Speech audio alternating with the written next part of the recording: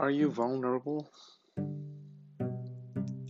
See, I've read a book for Brene Brown, Daring Greatly, and it's an amazing book. And she talks about, you know, um, people who struggle with a sense of worthiness or love and belonging, and the difference um, with people that has sense of worthiness and love and belongings. And she talked about why we struggle so much with vulnerability. And the main difference, she's done extensive research on the subject. Uh, and the main difference between those two group of people is that people who struggles with vulnerability, they struggle with their sense of worthiness and love and belongings. Or is the one that don't struggle, that make the connection, they had the courage to be imperfect. And we as human beings, we're all wired for connection. We're hardwired for connection. And our ability to feel connected is like our purpose. And it gives meaning to our lives. So the people who felt that they had sense of worthiness and love and belongings, they had the courage to be imperfect. They told their stories with their heart. They were authentic. They had the courage to tell the story as is and be vulnerable. And they had the compassion. And you can't have the compassion without being first compassionate with your own self. You really have to practice first compassion with yourself, then with others. And those guys that embraced vulnerability, they had compassion to others because first they were compassionate to themselves. And they had connection to other people as a result of their authenticity. And they were willing to let go of who they thought they should be in order to be who they are. And for that, they built better connection. So they truly, fully embraced vulnerability, and they felt it's a necessity, and they felt what made them vulnerable is actually made them beautiful.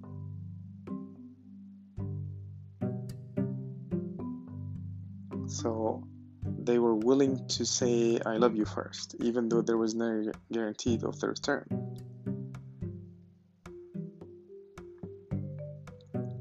And vulnerability usually comes from shame, fear, and that sense of no worthiness. And when you're bringing that vulnerability, when you're bringing that authenticity, it actually brings joy because now you're at peace, you're compassionate, you're exposing yourself, but you're okay with it. And that's when you have a sense of worthiness and love and belongings,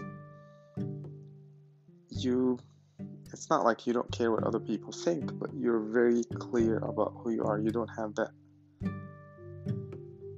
like I'm not worthy, I'm not good enough. The problem why we struggle in general with vulnerability is that we try to numb it because it's coming from shame and guilt. We don't want to show it.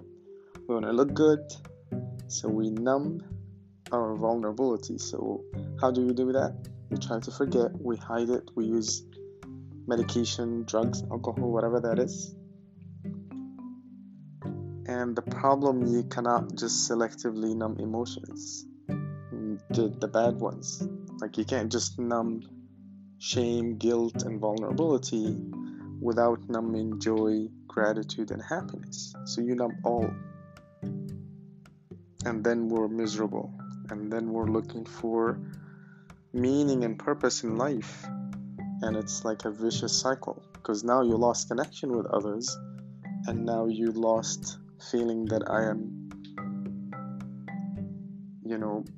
connected with other people, and really that's what gives people feeling belongings and purpose.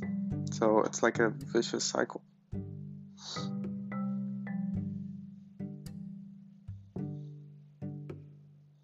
So we need to find why and how we try to numb those feelings. Once we do that, because first it takes you to be aware of the situation, then you can break your habits. And then you will embrace that vulnerability because you know this is what's gonna keep me connected with other people. Then you'll be okay with it. Yep. And then you don't have to be perfect. You are hardwired. We're all built as imperfect people. And then you don't struggle with that feelings. We're all imperfect. And we are all wired for struggle. And understanding that I am imperfect, I am wired for struggle, I will be facing struggle, but I am still worthy and lovable and belonging to be here, then I would let myself off the hook.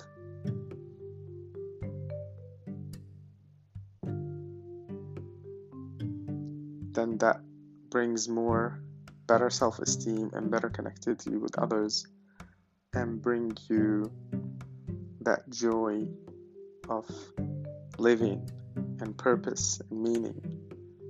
So my invitation to you, practice being vulnerable.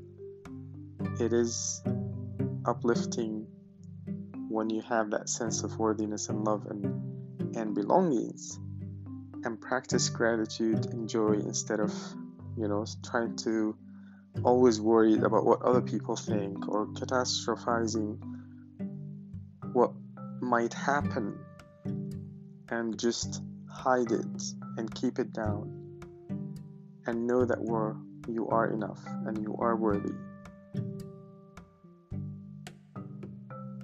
and start living life in a very powerful way.